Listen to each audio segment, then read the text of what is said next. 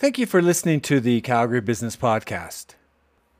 As host, I am uniquely placed to learn about the initiatives of small business owners, students, student founders, educators, edtech founders, civic officials, nonprofit executives, healthcare executives, technology experts, money management experts, technology startup founders, and even oil and gas tech startups. These individuals have shared their stories both in person, before COVID, and remotely since March 2020, as the world continues to navigate the constantly changing COVID landscape. Out of 104 episodes recorded and released so far in 2021, I had the privilege of learning about the important work of Mindfuel and their Founders Fundamentals program. Through a 9-week program, potential entrepreneurs from the Calgary community are provided with a forum to exchange ideas with one another around their potential or existing startup. Mindfuel executives also invited business leaders from around the Calgary community to share their experiences, their insights, and their advice for these founders. Take the time to consider learning more about Mindfuel and possibly contributing your time to help with their Founders Fundamentals program. Once again, thanks for listening to the Calgary Business Podcast. I invite you to subscribe to the podcast from whatever app you access your podcasts, including Apple Podcasts, Spotify, iHeartRadio, and even Amazon Music. I also invite you to leave a review. This will allow others to easily find the Calgary Business Podcast. Have a great day and stay safe. Good afternoon and welcome to Calgary Business Podcast. I'm your host, Alan Wozni, and in the Zoom room or on Zoom online today, I've got Sean Stinson. Sean is with Blackline Safety. And Sean, I'm going to let you introduce yourself, but I should say for the 30th of November, this is episode number 330. So Sean, please introduce yourself and tell us a little bit about Blackline. Yeah, thanks, Alan. My name is Sean Stinson. I'm the Chief Revenue Officer here at Blackline Safety. I've been with the company for about 9 years. In my role here, I'm responsible for revenue generation, which includes user experience, customer retention, new sales, data science. I've got a few different things under my umbrella here, but really just responsible for trying to drive growth in the company. Blackline's been around since 2004. So the company was started in 2004 by a gentleman named Brendan Cook, and started as a GPS tracking company, and kind of a spin-off of, there's a kind of a cool lineage in Calgary of tech companies. So Brendan had worked at Hemisphere GPS before, which, it traces its lineage back to Novotel GPS, which goes back to Novotel, which goes back Novotel. I used to be, literally, that was my first client when I worked for Ernst & Young downtown. And we went to Novotel. They're up by the airport or Deerfoot Mall. Right. Yeah. Oh, yeah. The Deerfoot Atriums. Yeah. Yeah. So it's kind of funny. Like there's this, Alberta government investment back in the late 70s between Nova Pipelines and I think AGT. And 50 years later, or whatever, we're kind of like, we can trace some of our lineage back to that. 2004 GPS trackers, high accuracy, cloud-based GPS trackers, not a huge global market for that. So around 2008, a gentleman named Cody Slater came into the company, and Cody had started and sold a company called BW Technologies. And that company was sold to Honeywell ultimately for a couple $100 million. And BW Technologies was the largest producer of portable gas detectors in the world at that time. So, that was a very strong Alberta-based business, one of the largest tech employers in Calgary, which is huge. I mean, if you take that oil and gas, so what is the emissions of sulfuric gas or H2S, that little bit, that's probably where they were. I don't know if it's the origin, but that sounds very important, at least in my oil and gas experience. Wow. Oh, exactly. Yeah. It was literally keeping people safe from H2S and explosive gases. That's exactly what BW's mission was. So they again became the largest in the world at that. And So when Cody came into Blackline, he saw this immediate path, that the company could go deeper into safety products and, Yeah. get away from trackers, but take that same cloud connected stuff, the, location awareness, and combine other technologies. So that included gas sensing, and go back into industrial safety. And so that's what the company did around 2008. It started to pivot. What a pivot. So pivoted from GPS to Black, but because of an acquisition or a transaction. It was a reverse takeover. So it was like a CPC that took Blackline public on the venture exchange at that time. And that's it. It was a pivot, and we sort of haven't looked back. So around 2008, the company started working with NMAX, who had a lone worker challenge. So it's one of those kind of stories, I think, that's in our DNA a little bit. Like a client shows up and says, can you take this car tracker and put a button on it so that if my people are feeling attacked or not safe or they need help, they can press this button and get help. And so it was the sort of modification of a car tracker that we had at the time. And that became the company's first lone worker safety product. And then through that, we started to realize that there was a market for this. And then we just kept innovating. We added satellite products. We had a lot of Alberta oil and gas companies as clients, upstream oil and gas, working in, dangerous places outside of sight and sound. And so, and then about four years ago, we launched a product called the G7, and that's been a huge boost to our growth. So I think since I've been here, our revenue has grown about 40 times, like over the past 9 years. It's just been incredible. It sounds like you're bolting on different things that you laughed about, or you said about the GPS tracking. But my day back in the Middle East, there was an incident on site. And so the thing collapsed, the water thing, it was a big water tank, it collapsed and the bolts didn't, but they couldn't locate workers. They couldn't locate people. Yeah. So and it's very territorial, that sort of, and people wanted, they're creating projects and a lot of money around to be this proprietary project. And I thought, well, why didn't you have the PPE, have a tracker with an H2S sensor? It was just simple. I thought these simple things, because I was seeing innovation throughout. This was 3-4 years ago. No, you got to, there's confidentiality where they are. And I'm like, it was just an excuse because they were building something. But I think it's the three together, GPS, it's like having that, what is it? The old days of a fanny pack and that, the beepers, right? It sounds like you're just bringing it all together. That beeper with a fanny pack, or, it's incredible. No, that's exactly, I think you're exactly right. Like, that's a really good way to characterize it. It's, there's a lot of technology on the market now. Amazon Web Services has incredible infrastructure to enable people to build incredible cloud services that were not possible 10 or 15 years ago. Or just the cost would have been, out of reach. So that's coming together. Battery technology is always improving. GPS chips are always getting smaller. Just all this technology is really converging. I think a lot because of mobile phones. Worker, the lone wolf, the guy, and a guy or girl going out to the site, right? If there's an explosion or there's a leakage and the person's down, it's not like what were those with help I fall and I can't get up, right? That's kind of that technology, that sensing that person is in trouble or in I love that, No, that's exactly what it is. So we serve industrial markets. But it's the same concept as the, help I fall and I can't get up. It's the exact same concept. We just really focus on industrial workers. Yeah. So it's really hardened stuff, high uptime, easy to use, that kind of thing. And there's a demand for it really all over the world. Every market has its own kind of needs, I guess. And definitely like in the Middle East, there are, security, I'd say privacy is a bit more heightened there because they're, maybe there's a lower level of trust for things like cloud storage in North America, but you mitigate that however you can. You build your infrastructure to try to serve those needs. So that's what we do.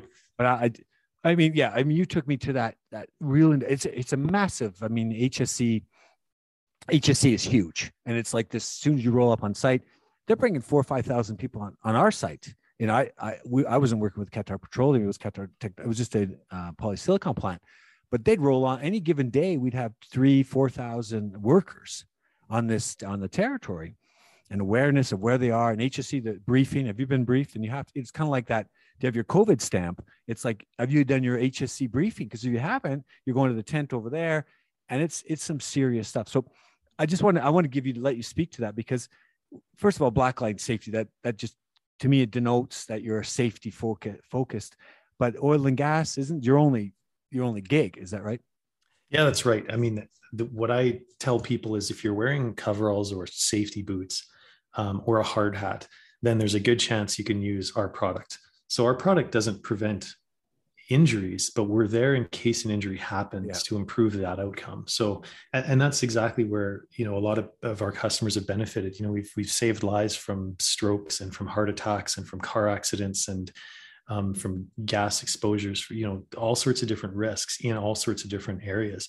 But I mean, drug manufacturing was an interesting one. Just with the COVID vaccine, when it first rolled out, it had to be refrigerated at minus 70 Celsius. And the only way to do that is with like liquid nitrogen or dry ice. There's other things you can do it with, but you couldn't do it with conventional refrigeration.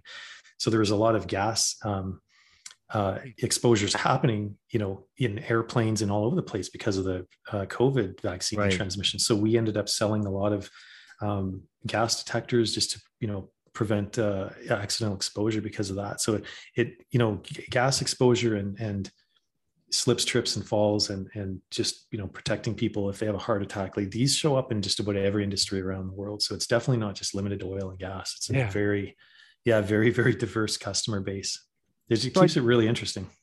The HSE, and I mentioned it a couple of times, the PP. Literally, when I see people, I catch my eye because I lived in the Middle East so long, and the big orange, like kind of jumpsuits or whatever, and it just catches my eye. I don't know if you see that same lens, but the guy, when I see guys or girls working, I wonder what they're doing. Like I just wonder, are they the health and safety, or they're just a city worker? But so those are the two areas that really caught my attention. But there's one aspect, and this is really catching my attention these days, is that the tech.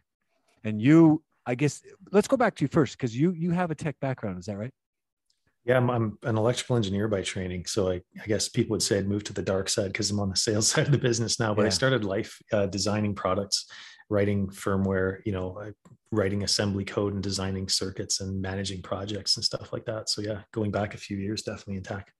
So the Blackline, so I run the podcast. I run a few other students. So students come on and then we did an internship. So software engineers, computer science.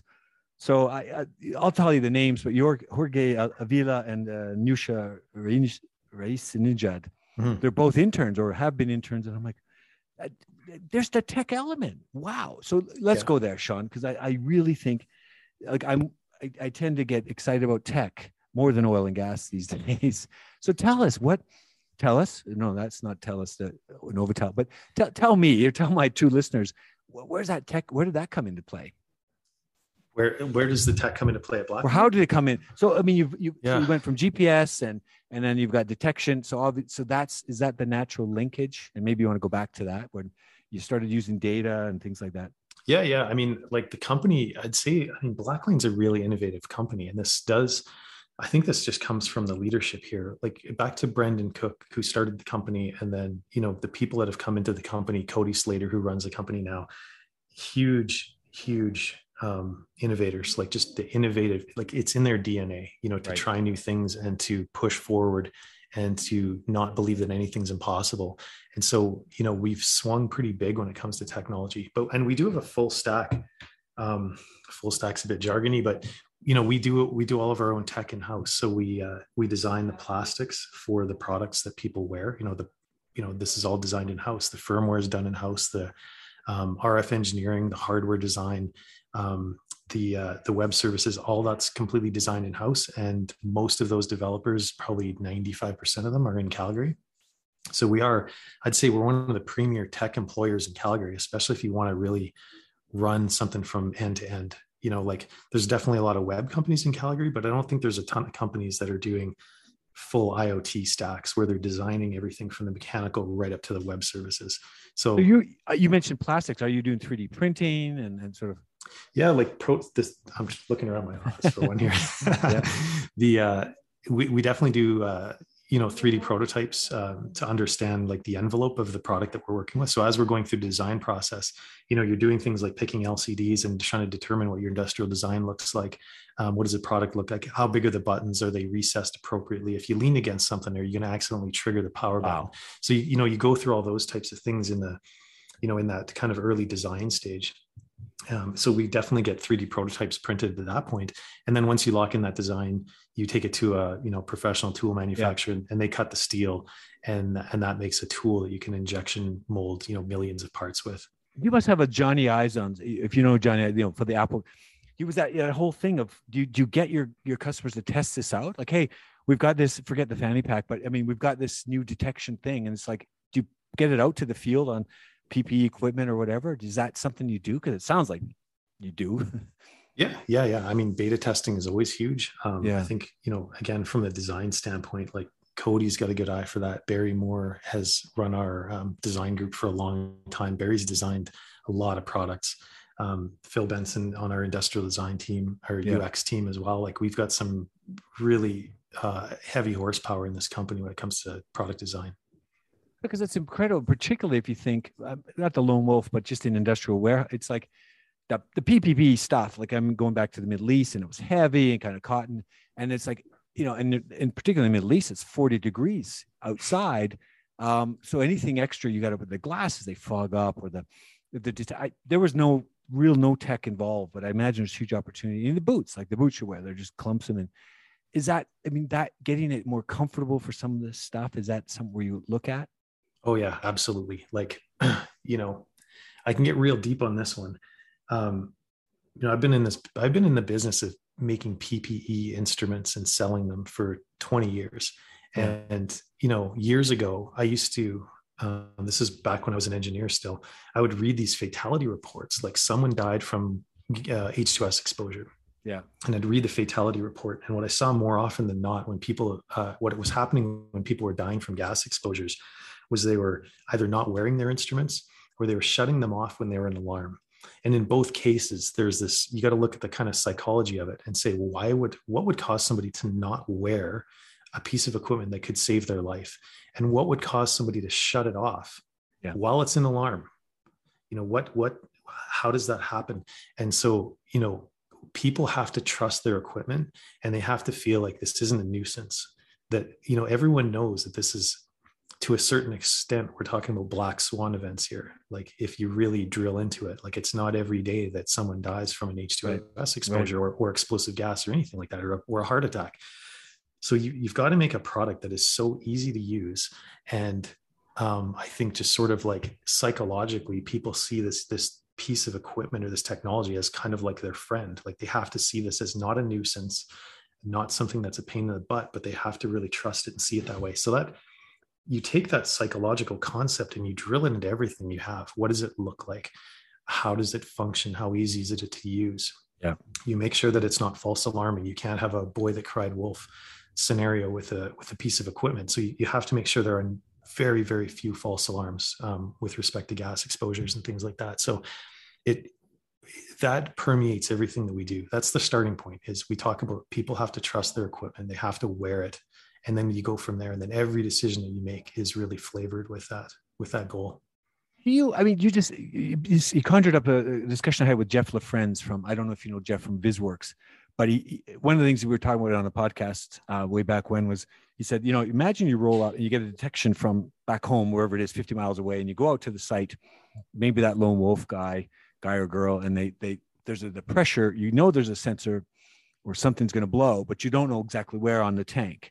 And he says, you throw on the augmented reality, virtual reality glasses, and you can see, it kind of works together with the sensors. And you just brought me there when you talked about that kind of on site. And do you partner up with someone like that, or how, because there's other moving parts at that industrial plant. Do you have partners like that?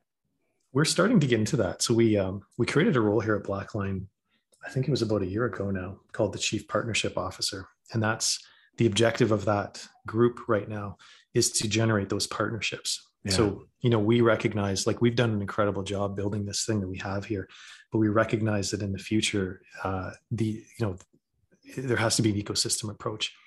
That there are so many technologies that can work together to provide added value when they do work together. So that's what we're doing right now. So we are looking for companies like, I know Jeff a little bit from VisWorks. We've crossed paths a few times. So we're looking for companies like that, and just other integrations. I mean, there's so many really interesting things you can do. Even just pulling data out of like a a TPM, or a total preventative maintenance module out of SAP, for example. And then, yeah, pulling in, when you talk about Industry 4.0 and people being connected to the equipment that they take care of, if the equipment can trigger a call to action to an employee and we've got a body worn device on that employee, we can start to move that information there. So what that starts to look like in the future is that, our company goes well beyond safety. We do right now, we go beyond safety, but you get into a real connected worker space where you're talking about productivity and workflows, and, you're helping keep people safe by making sure that they don't fall behind on something. In the industrial world, I worked turnarounds to put myself through university. And what I saw in those spaces was everything was safe and by the book until the job got behind. And then they cut corners and totally. And I remember, I was probably 18 at the time. And my foreman was yelling at me to get into a hole. It was raining out. He's yelling at me to get into a hole that hadn't been shored properly. So I was, 9 feet below grade, fishing around for a pipe underwater. And wow. I came out of the hole at a point, like it was lunchtime, and he said, "All right, get out of the hole." And I got out of the hole. And as I was getting out of the hole, the entire thing sloughed in, like I was 30 seconds from death. But that all happened because that job was so far behind, and, we needed to start cutting corners. So I've kind of experienced that myself, that part of what I want to do is build products that can keep a job running efficiently, because if you have that, then people don't cut corners and you're less likely to get into an unsafe situation from that angle. So the connected worker, okay, it sounds not theory, but I'll let you go to that. But do they need the training? And it sounds like a big part of yours is training them about some of that connectivity. Like, and you mentioned earlier about throwing off the sensor, or shutting it off, maybe there's whatever that issue is. But how much training goes into that connected worker, or you to connect them, in terms that, because they're not working for you, they're just your client. And so mm-hmm. maybe you can speak to that a little bit about the connected worker. Yeah. From the training standpoint, I think it's usually pretty light. Like, we can explain how our devices work in about 5 minutes, because the way that people interact with them is fairly simple. At the simplest level, it's like, turn it on, it'll monitor you. If you stop moving, it'll send a call for help. If the gas gets too high, it'll send a call for help. And then there's basically a two-way speakerphone built into our product. So then we'll say, someone will call you and ask if you're okay. And if you need help, just tell them what to do. Say if you need a tow truck, say that. If you need an ambulance, say that. So that training part's pretty easy. I think from the connected worker, I guess the second part of your question, the connected worker, we just see us adding more technology to this to really help vector the work product. So, I use the example of a cable person because it's the easiest to understand. Like in the industrial world, you have all this jargon stuff. You can talk about turnarounds or construction projects and all these things, but they can kind of maybe seem a little bit abstract. But it's the same problem as you have with, like, when you ask somebody to come install cable in your house and they give you like a 4-hour window. And then you kind of go like, what's this guy doing? That's a Seinfeld episode. You know that. I should watch that one. But so then you look at it from the other side and you're like, okay, so how is that person's day organized? Like, should it really be a 4-hour window? Like, can you not tighten this up somehow? And so, that's part of what this is, where this space will go is in just making work more efficient, way less. And you can talk about it in Lean Six Sigma terms. Like, there's a lot of transportation waste. There's people showing up with the wrong tools. There's not knowing really what the job truly is. There's all these different pieces to it. And that's where connected worker is going to really go, at least in the industrial space. There's estimates that there's over $1 trillion a year of waste in the industrial world, just because, people are going to do a job. And again, they don't have the right tools. They don't know where the job is, or they show up and there's something unexpected. If you're in a plant situation, there's always something rusted to something else. So there's a lot of things we can do to improve that. You've taken me. If I take that, that sort of, when I work in the middle, so as a CFO working for the spare parts was a big thing. Oh, we can't find it. We can't locate it. The amount of time, the timesheets. I used to scroll through timesheets just to see where, I said, how can a guy physically talk about being tired or late on it? 12 hours. 6 days a week. How can they be physical? The productivity of their, so the connected, where were they? That was just me being, sort of a little bit trying to put the health and safety on that. I'm just like, I remember having that discussion because the invoices were huge, right? Just for that, the timesheets of the employee, because they're a big part of it.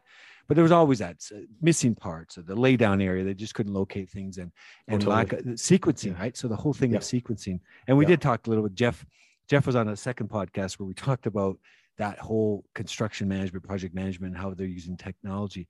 I want to go to the data because I think more than the money saved, and you can sort of put that, if you talk about the data, it'll tell you where the people moved. It'll tell you if you have sensors and it seems like a big part of what Blackline does is work on data. And maybe, Sean, it's free form.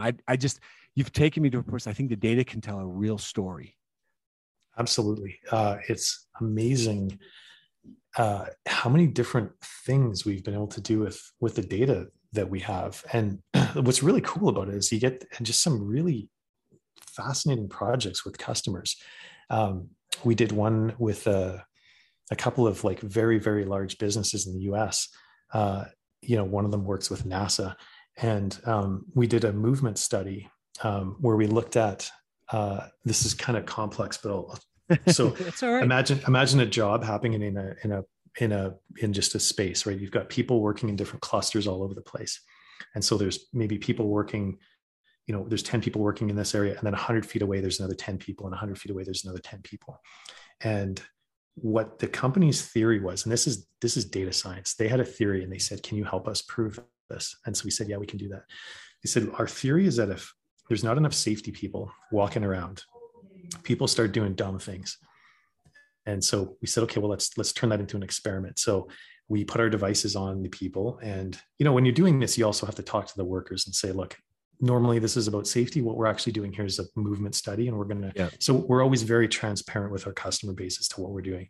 And 99% of what we do is safety, but we do get involved in this very interesting, like movement tracking stuff as well. So what we found was, if there wasn't a safety person within a cluster of people, that after 3 hours or something, you get an 80% probability that there was a safety incident about to occur, like a near miss or something like that. So we could quantify this. And so then what the company was able to do is literally just say, okay, this makes sense. Like time and money, we're going to have people walking around. This is why you have to go visit these sites, and you got to do it more often. You want to try to hit them about once every hour, so no longer than that. And we just so the movement you could predict. You could give them data that says predicting where an accident, if you didn't. So you could show two side by side. This one, the guy walked around, this one didn't. And then you could predict there's going to be an accident within, and maybe there's a near miss or something. Yeah, wow. Exactly. Yeah. Wow. So exactly. So we did the whole study where we're actually recording actual incidents that were happening, and then overlay that with, these other tests where we had people walking around and, basically prove that. So, it's interesting because you get into, some of these studies really focus on efficiency, and some of them focus truly on safety. And, so we've got other sort of algorithms that we're trying to develop here that'll predict sensor failures. And, the holy grail of this is predictive safety. The holy grail of this is to try to warn people of a risk before it really materializes. And that's you don't get that by waving a magic wand. You have to have a lot of experience in a very specific area, and then you develop very hyper-focused algorithms on that very specific problem. And so, but then when you stack them, you can end up with a pretty encompassing solution. I mean, if you think of repairs and maintenance and the downtime, right? If you take a lot of these big industrial plants, they can predict, back to my earlier about the timesheets, right? The connected worker, it allows them to maybe shift their employees over to that section, and predictability of when there's technology today where they go right into the machinery and say they can predict maintenance, or those big fans and those offshore wind farms or whatever, they can predict maintenance based on the patterns of something, the wind changed or the weather changed. I think it's huge. I just think the data can tell stories, and you're in that space, but your tech focus, you're not talking about drilling data or production data. That's the downhole guys, or the seismic, or the number of the yield. You're talking about like this, in this case, prediction of people and where they're going. How Yeah, else is data? yeah. Sorry, go ahead. I was just going to say it's very human data. Like to your point, it's not like reservoir engineering. We we have data on people and risk and accidents and things like that. So that's exactly what we're trying to do, is to say, here's a group of people over here, and here's their results. And then if we use that understanding kind of in aggregate. We don't ever expose personal data, obviously, but you can take it in aggregate and then say, this other client over here might have a bit of a risk because their pattern is a little different. Well, I wanted to talk about your staff profile a little bit. The current mix, how has that changed versus how have you seen? Because I know I mentioned a couple of interns, and I'm sure you've got the more senior people in there. But how has that mix changed over the years? And maybe you want to just, it's sort of, there's no real specific answer you have to have. It's just, how have you seen that change over your time at Blackline? Yeah, it's an interesting one. Like, I mean, so 9 years ago, the company when I started, it was like 35 people, and we're just under 500 people today. Yeah. Our mix, I'd say, like I mean, obviously every team's grown. I think we've grown fairly proportionately. Like every department's grown fairly. We have a very large operations and manufacturing team here in Calgary. We have our own SMT lines. We do manufacture our own electronics. Yeah. So we've got SMT, technicians and QA people, finance, marketing, sales, software, firmware, hardware. Like, I mean, you've got almost every function that exists in a tech org. And I think we've sort of grown proportionately, but the thing I'd say is that we have a lot more senior people here than we did 9 years ago. It was, I feel like we're kind of a ragtag bunch of kids almost in the early days. And, we've got a lot of grizzled professionals here. We've been able to attract incredible talent over the past couple of years. Just the bigger you get, the more momentum you have. It's easier to land really, really incredible senior skilled talent. So that's probably been the biggest change is, we've gone from this like a little bit of a band of rebels, 10 years ago to a really, really incredible professional and very strong workforce now. The reason obviously those interns have got my attention in terms of they're software engineers. And I just started this series of Q&A with students, and they're like, oh, Blackline. I mean, so your name is coming up where I didn't expect it. I've had HSC experts on, and I wanted to ask you about that, because in terms of that, the lens of how you see, so you look at it from the engineer, and you look at some of maybe the GPS tracker, but that the lens of an HSC expert to look at those clusters. Do you have those guys or girls that have had that years where they go, yeah, there's a safety issue here, and then you can bring in, let's bring the data guy, let's bring in, you know what I mean? Like your teams must be just homogeneous. You must have all these different moving parts. Yeah. I mean, my like I said, my main responsibility here is sales. So like in my sales team, we have it's a little bit like a factory, I guess. We've got a lot of different specialized roles within the sales team.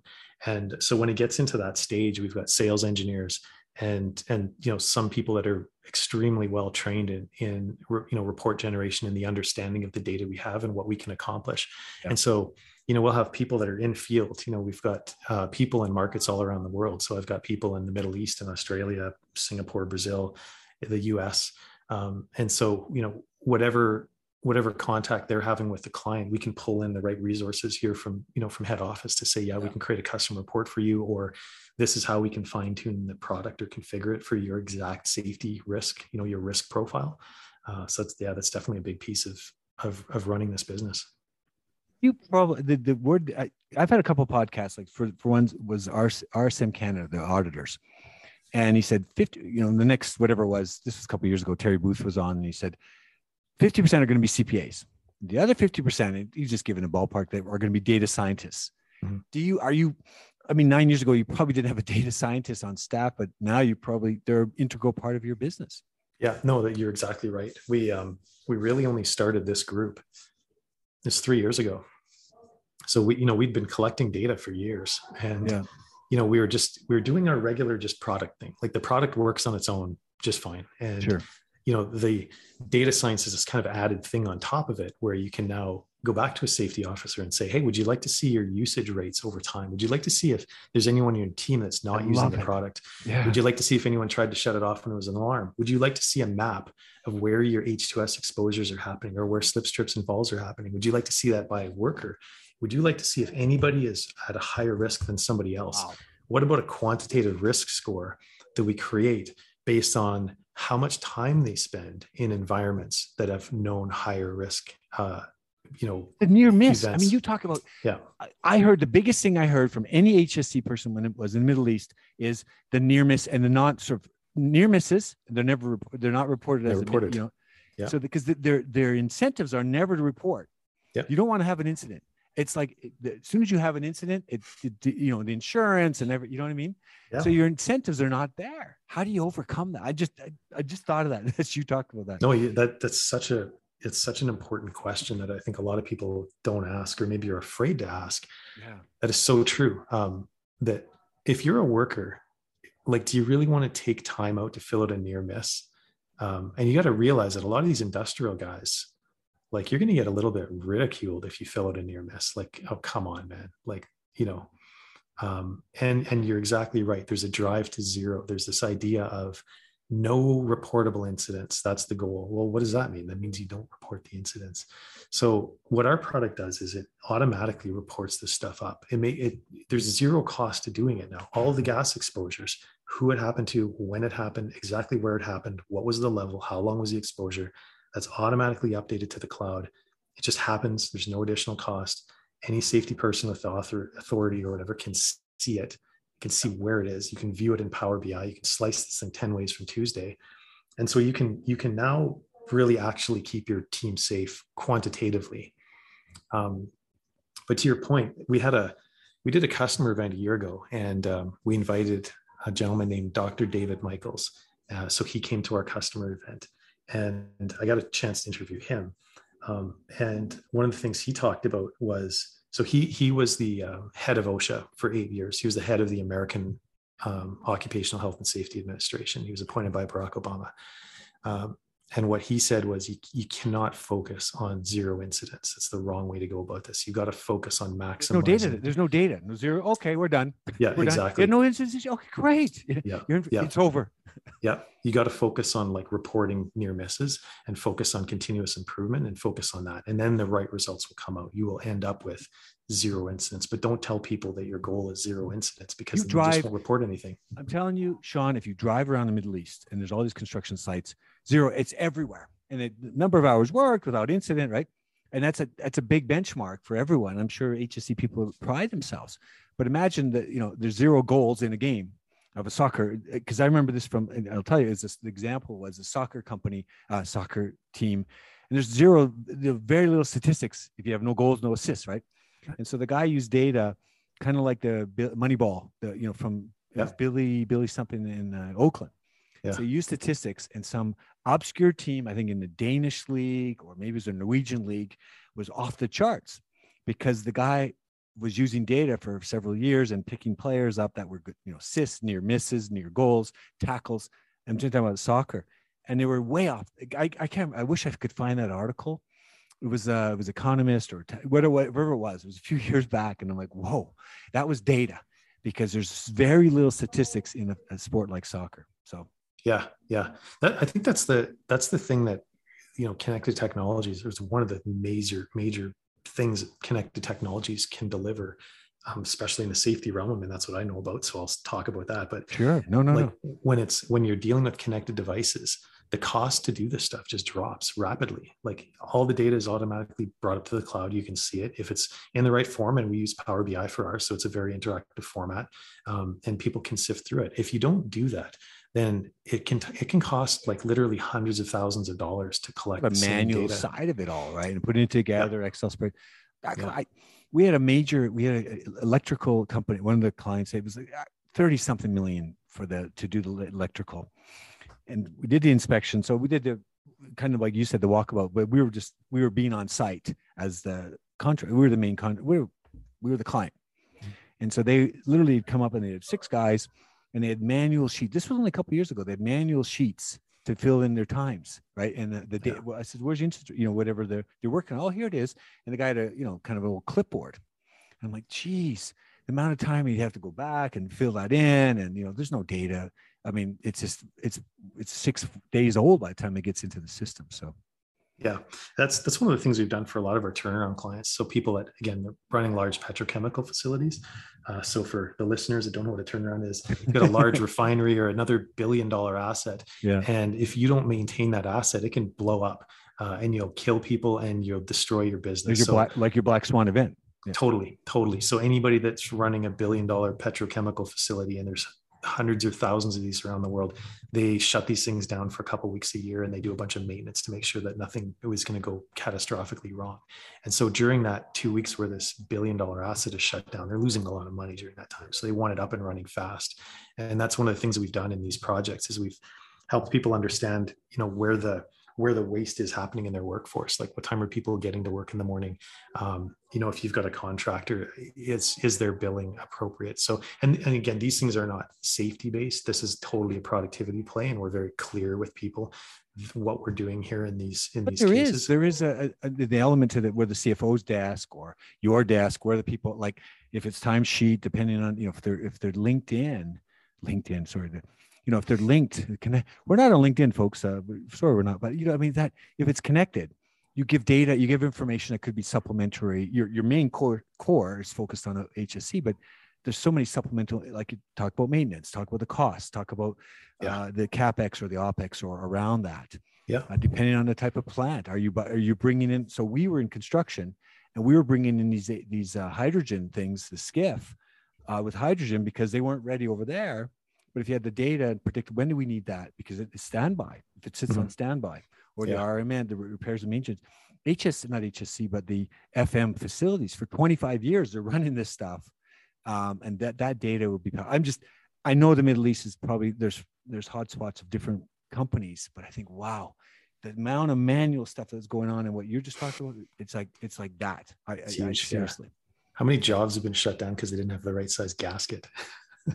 It's insane. Like the pump manufacturer, the pump seized, and it shuts the entire, the weakest link, right? So, but how did for you, Sean? I mean, for your company and your clients internally, did COVID, maybe for you? Can you speak to COVID a bit? Not in just in general. How did things change, and the before and after, and during? Yeah. Well, I mean, I think everybody's got their own kind of adventure story of COVID. For us, really early in that process, it was before Calgary locked down, or maybe a day after. It was really, really rapidly after, or just, during that process. Cody, our CEO, just sent a letter out to all the employees and said, nobody's going to lose their job. Well, we're going to make sure that we keep everyone's job. So the first thing that Blackline did was just make sure that people here that worked for the company felt safe, and that they were confident. We had, what we saw with our customer base, most of our customer base is very industrial customers. They're people that are taking care of infrastructure. So power, water purification, oil and gas, things like that. There was about a 11% drop in usage of our product during that time. So we saw that most of that hit was in downstream operations. So, we can understand if people are using our product every day, like all this data streams in, so we can see if a device is running or not. So we watched that really carefully. And what we saw was pretty consistent, usage in every industry except for downstream oil and gas slow down. And this was, these are select refineries that may be shut down because the demand for gasoline had dropped. So, we had some customers asking, to pause service, and we helped them with that. We tried to keep their bills under control. A lot of our client base wanted longer terms to pay. We helped them with that. And then we just kind of managed through it. So, we had a lot of, great support from the leadership in our company to keep our own people safe. And then we did the same with our customers, and we had no interruptions. Sales definitely dropped. The sales of new product, I think, were down, for a period about 30 to 40%, which was sort of in line with our peers. The world just kind of locked up for 6 months, but we weathered that, I guess if you're an investor of Blackline, a lot of our revenue comes from recurring service. So it's a bit like a cell phone model. We can sell pretty amazing equipment at a pretty low upfront cost. And then we effectively monetize it over time through these service plans that we have. So that kept the company healthy. And it was hard on a lot of employees. Like a lot of employees were, again, it's hard working from home. It's hard being in a customer support role when you're working out of your kitchen. It's hard to be onboarded as a new employee in your kitchen. So, I mean, I think, a lot of the things we went through were the same as everybody else. It's a lot of people feeling isolated, and, you do your best to try to keep your people healthy and reach out to them and let you know that you care. And, I think just long term, I think we weathered it really well, because I think we took a really human approach to our own employees. It wasn't perfect, but I think we did the best we could. The health and safety side, and the reason I go there is that because of that, if people aren't there on site, I almost think that there's a heightened level. And because we talk about the factories, and if you shut them down, you put in a freeze, you freeze it, or not freeze it, but this was obviously pre-COVID back in 2017. And we're talking, well, what if we just shut this down, and waited for the investors, because there was a commissioning the plan, they were going to wait.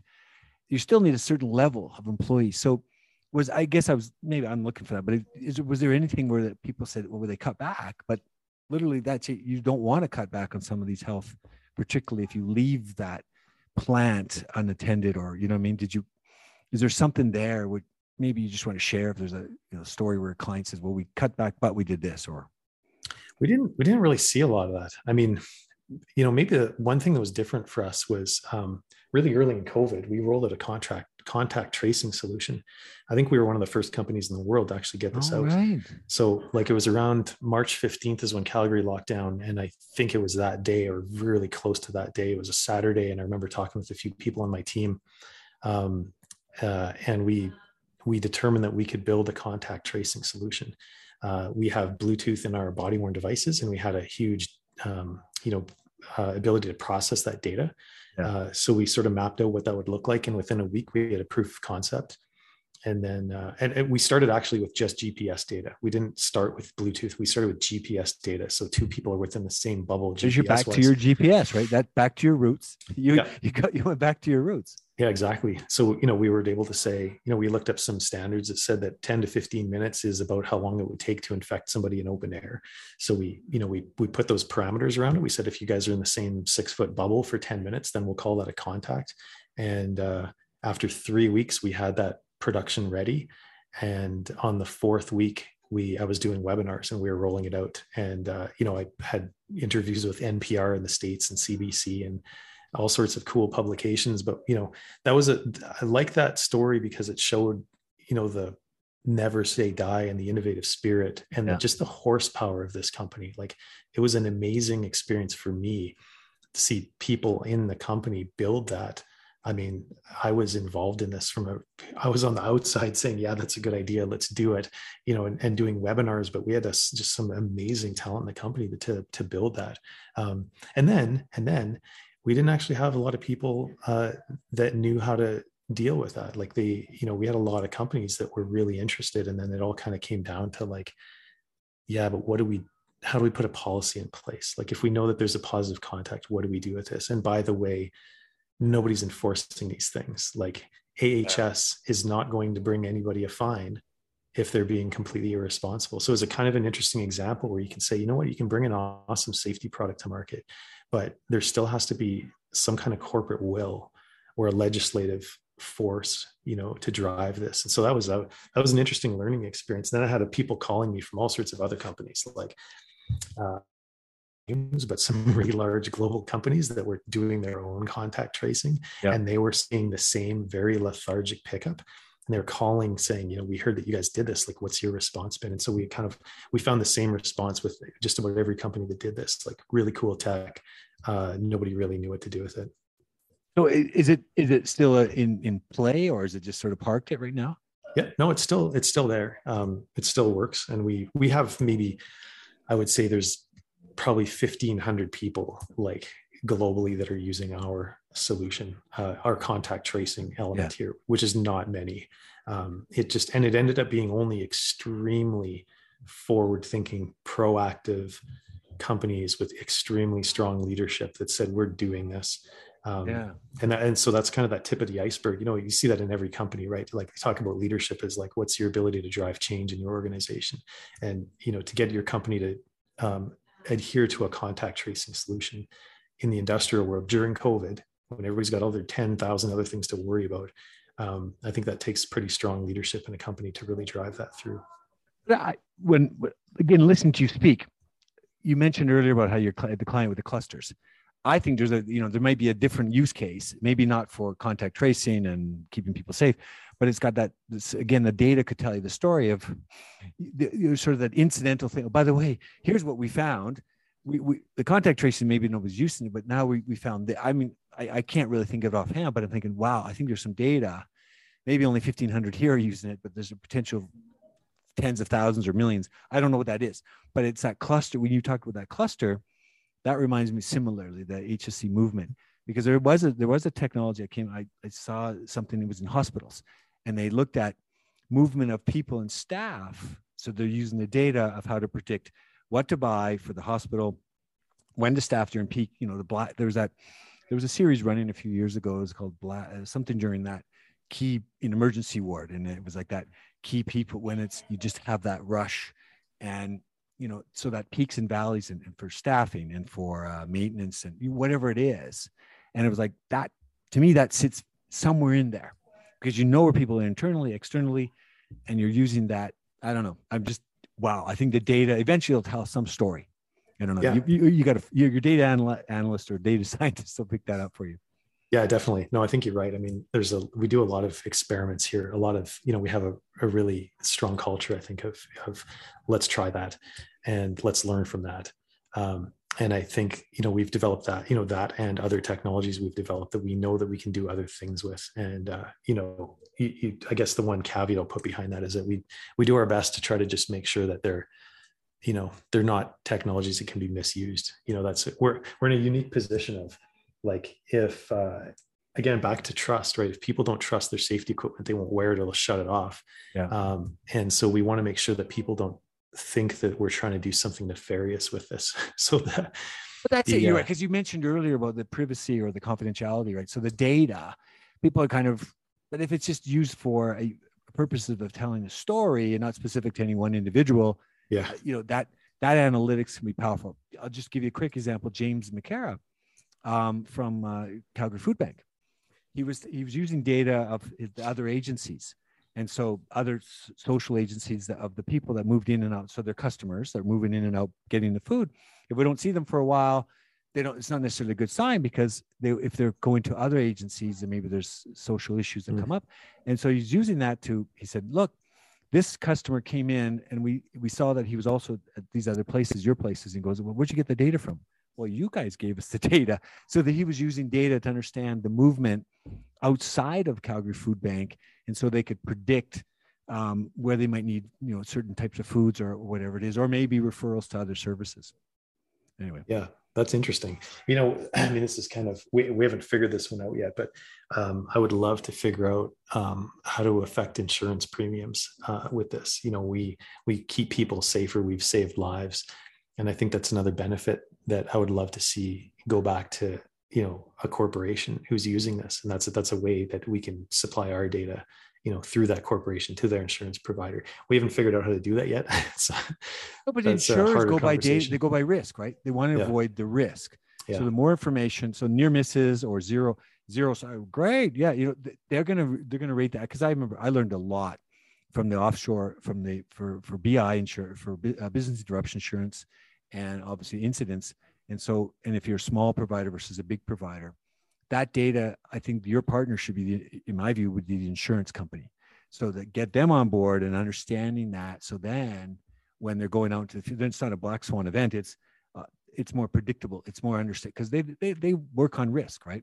They work on risk management. What are the factors? HSC incidents are going to cause your premiums to go up. No incidents. Oh, in theory, they should come down, but there's a point they can go on a big industrial plant. There's always going to be something. But I personally, I think that's your partner should be the insurer because you have the data with your other partners. Maybe that's the trifecta. The three together go hand in hand. Here's our client.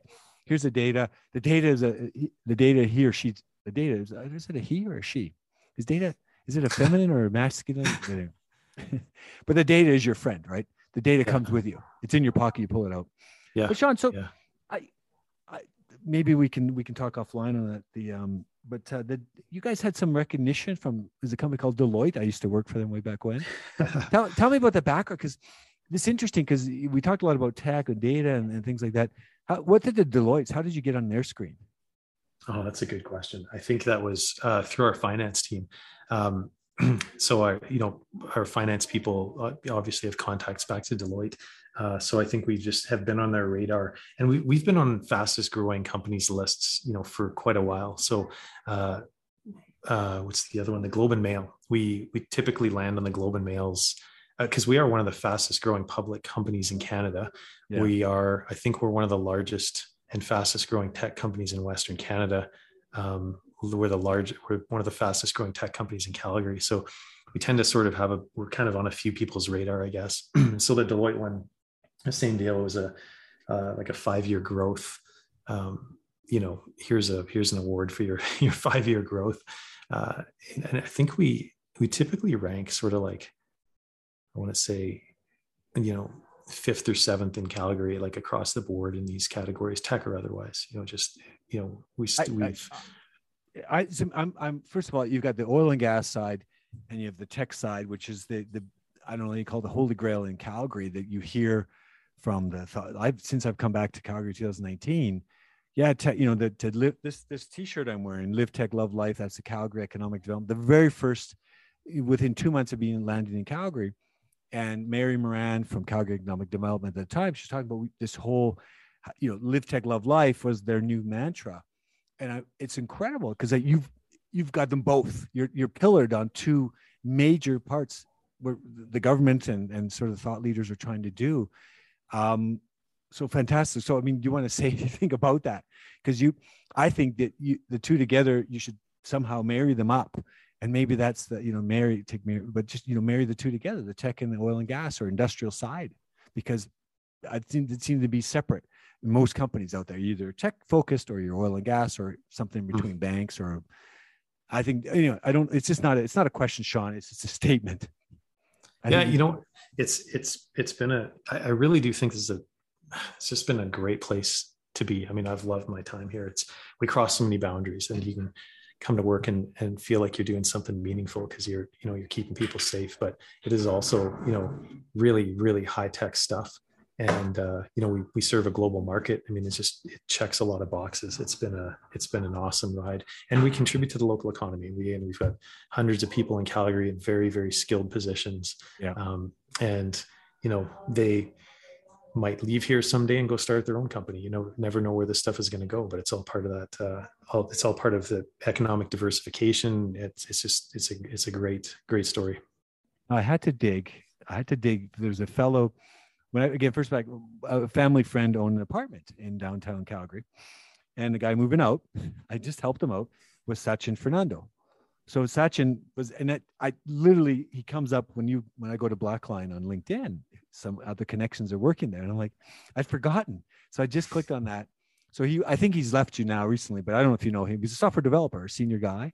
And he literally, I remembered it, but it was kind of a vague reference. He worked at Blackline. But so I'm just telling you, it's just a guy who's a developer 2 years ago I came across, and he worked at Blackline. Never thought of it until today. So. Yeah. No, it's cool. We've been lucky to just have an incredible team really across the board. And the Calgary tech sector is so small. Like, I think there, maybe 3 degrees of separation between the entire city here in the tech sector, across to Mary Moran. She's been in our office a number of times. So yeah, it is really interesting. It's still a really exciting space to be in Calgary because it is so tight. Well, I do have one last one. It's from the tech side. There's Isabel Guimet. I know she's she's going to be on a future guest of the podcast in one of those student series. And I just noticed she's listed as someone who works for you or will be as an intern. So you really making inroads. Hats off, because the software engineers and the computer science students seem to know who you are. Maybe it's time, others as well. And you've got Deloitte's attention, the Globe and Mail, but I'm sure there's more out there. So Yeah, So definitely. on that note, Sean, I mean, just on where does media play? You can use it social media. Where do you see that as an element of making, getting creating awareness for your team? It hasn't been a huge piece to date. And I should say we're all over social media, but we're just really not. I mean, our buyers are industrial buyers. We do corporate work. We don't sell direct to consumers. We sell to corporations, and corporations don't tend to make their decisions based on your Instagram feed or, yeah, how many videos you have up on YouTube. So we have a pretty light social media presence. Yeah. And what we do on there is almost more for, I shouldn't say it's more for fun, but we keep a pretty light presence on there. We do maintain it, but it's not something that we really invest heavily in. GE ran a commercial a few years back, and it was the guy, son comes in, Dad, I'm working for GE, and he pulls out the big sledgehammer and puts it on the table. He goes, "It's about time, son." He goes, "But Dad, I'm a software engineer."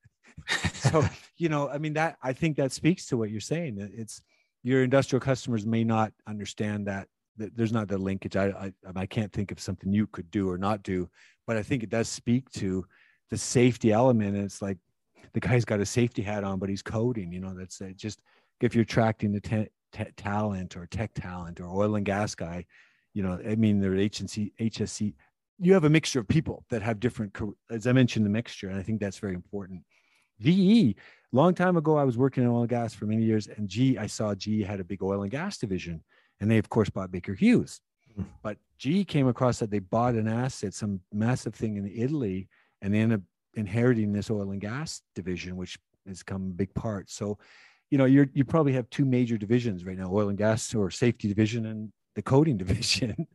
I don't know if it speaks to that, to your two divisions, but that to me, those are your oil and gas anchor and your HSC anchor and the coders.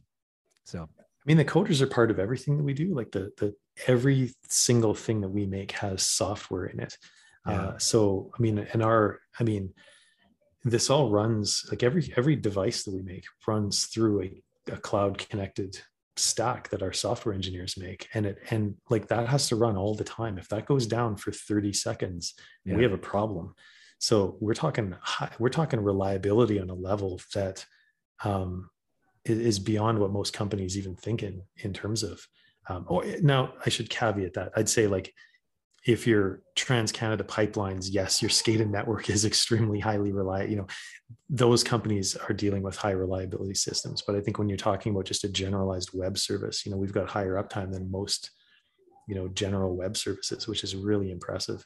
But yeah, the software, the tech team, every single thing that we do, their fingerprints are all over it. And then really it's just what market are we selling that into? Is it oil and gas? Is it wastewater? Is it electrical distribution? Is it food manufacturing, breweries, yogurt factories, semiconductor factories, just so many different markets that we sell our product into. There are individuals that could be, so you mentioned every single of those industrial companies have individuals who could be, that awareness on social media. I'm not saying you need to run a TikTok ad and showing people wearing HSC equipment, but that awareness, if it pops up as an industrial, like, that kind of thing, because I work there. I work for Danone factory, right? Danone makes milk products, but Danone also has that industrial component to it. So I'm not here to pitch that. I'm just saying, someone said that once, that every individual, the industrial side or the B2C or B2D or whatever, business side, there's also the individual side. So. Yeah, no, definitely. I think you're right. I mean, when you talk about trust too, like, I think it's cool if, like, if people are saying, yeah, we're going to get Blackline products in, they can go to the web and understand what it is, or they can go to Instagram and see pictures of people with it and stuff like that. Like that's probably something we could lean into a bit. Yeah. I mean, the bus stop is one thing. If I don't drive by, I don't see that bus stop. Or, I use my CA magazine. It's my trusty CA magazine. That's, there's, if it's not on print, you certainly, and you mentioned, I think I've seen you've got some YouTube, and I've seen you're out there kind of creating content, and I think that you've got content that gives you data. there's also content that creates awareness and over the long haul. So Yeah. those marry up somehow. But You bet. so what's the future then for Sean of Blackline, and how do you see? Is there anything you want to share? Any secret sauce or secret sauce? That's a tough one. The secret sauce of Blackline is just great leadership and a great, a strong vision. We definitely play in a good market. We've been really, really lucky to hire incredible people. I shouldn't say lucky. We're pretty methodical about how we hire here. So that's our secret sauce. It's harder to recreate. So, but the future for Blackline is, we're going to keep building incredible connected safety products. We're moving an entire industry here. We were the first company to really come out with anything like what we did. We were the first company to really do a great job of industrially connected lone worker products. We were the first company to create portable gas detectors that were truly connected. Native connectivity works out of the box. And we're going to keep going down that path. So we're going to go in kind of both directions. We're going to build simpler, lower cost connected products that can serve, let's say, second world or, lower margin first world businesses. That's an important part. And that's a key piece of like growing our business, but also just doing the right thing. We take a lot of pride in being able to move the market here. And then on the other side, building deeper connectivity, like richer interfaces that allow people to control the productivity of their business operations through the product. So going beyond safety and getting into that productivity space and the associated software products that are going to come with that. So that's real-time project management, it's field service management, it's things like that. So that's the kind of longer term direction here. We're just going to keep, adding value to the connected worker through the things that we build. I think it's so important. I'm really, Sean, I'm really glad I've had this chat. Hats off to Gail for bringing us together. And it's one last thing. How do they find you? I mean, I see you're in France, UK, but you're right downtown Calgary here. But how do they find any? Is it along blacklinesafety.com or how do you? Yeah, blacklinesafety.com. That's the best way to find us. And you can buy our products in about 70 different countries right now. So go to Blackline Safety and click a form if you want to buy something. Do you have the swag? Do I get some swag? This swag, this shirt, t-shirt came from, so send me some swag, Sean. I will. But we got some good stuff. Sean, thanks for taking the time today. It's been fantastic. And I literally think you guys are in a great space to disrupt both the tech and the oil and gas, or, clean tech, whatever you want to call it. So thank you for taking the time today. Yeah. Thanks a lot, Alan. It was fun. Have a great day, Sean. Cheers. You too.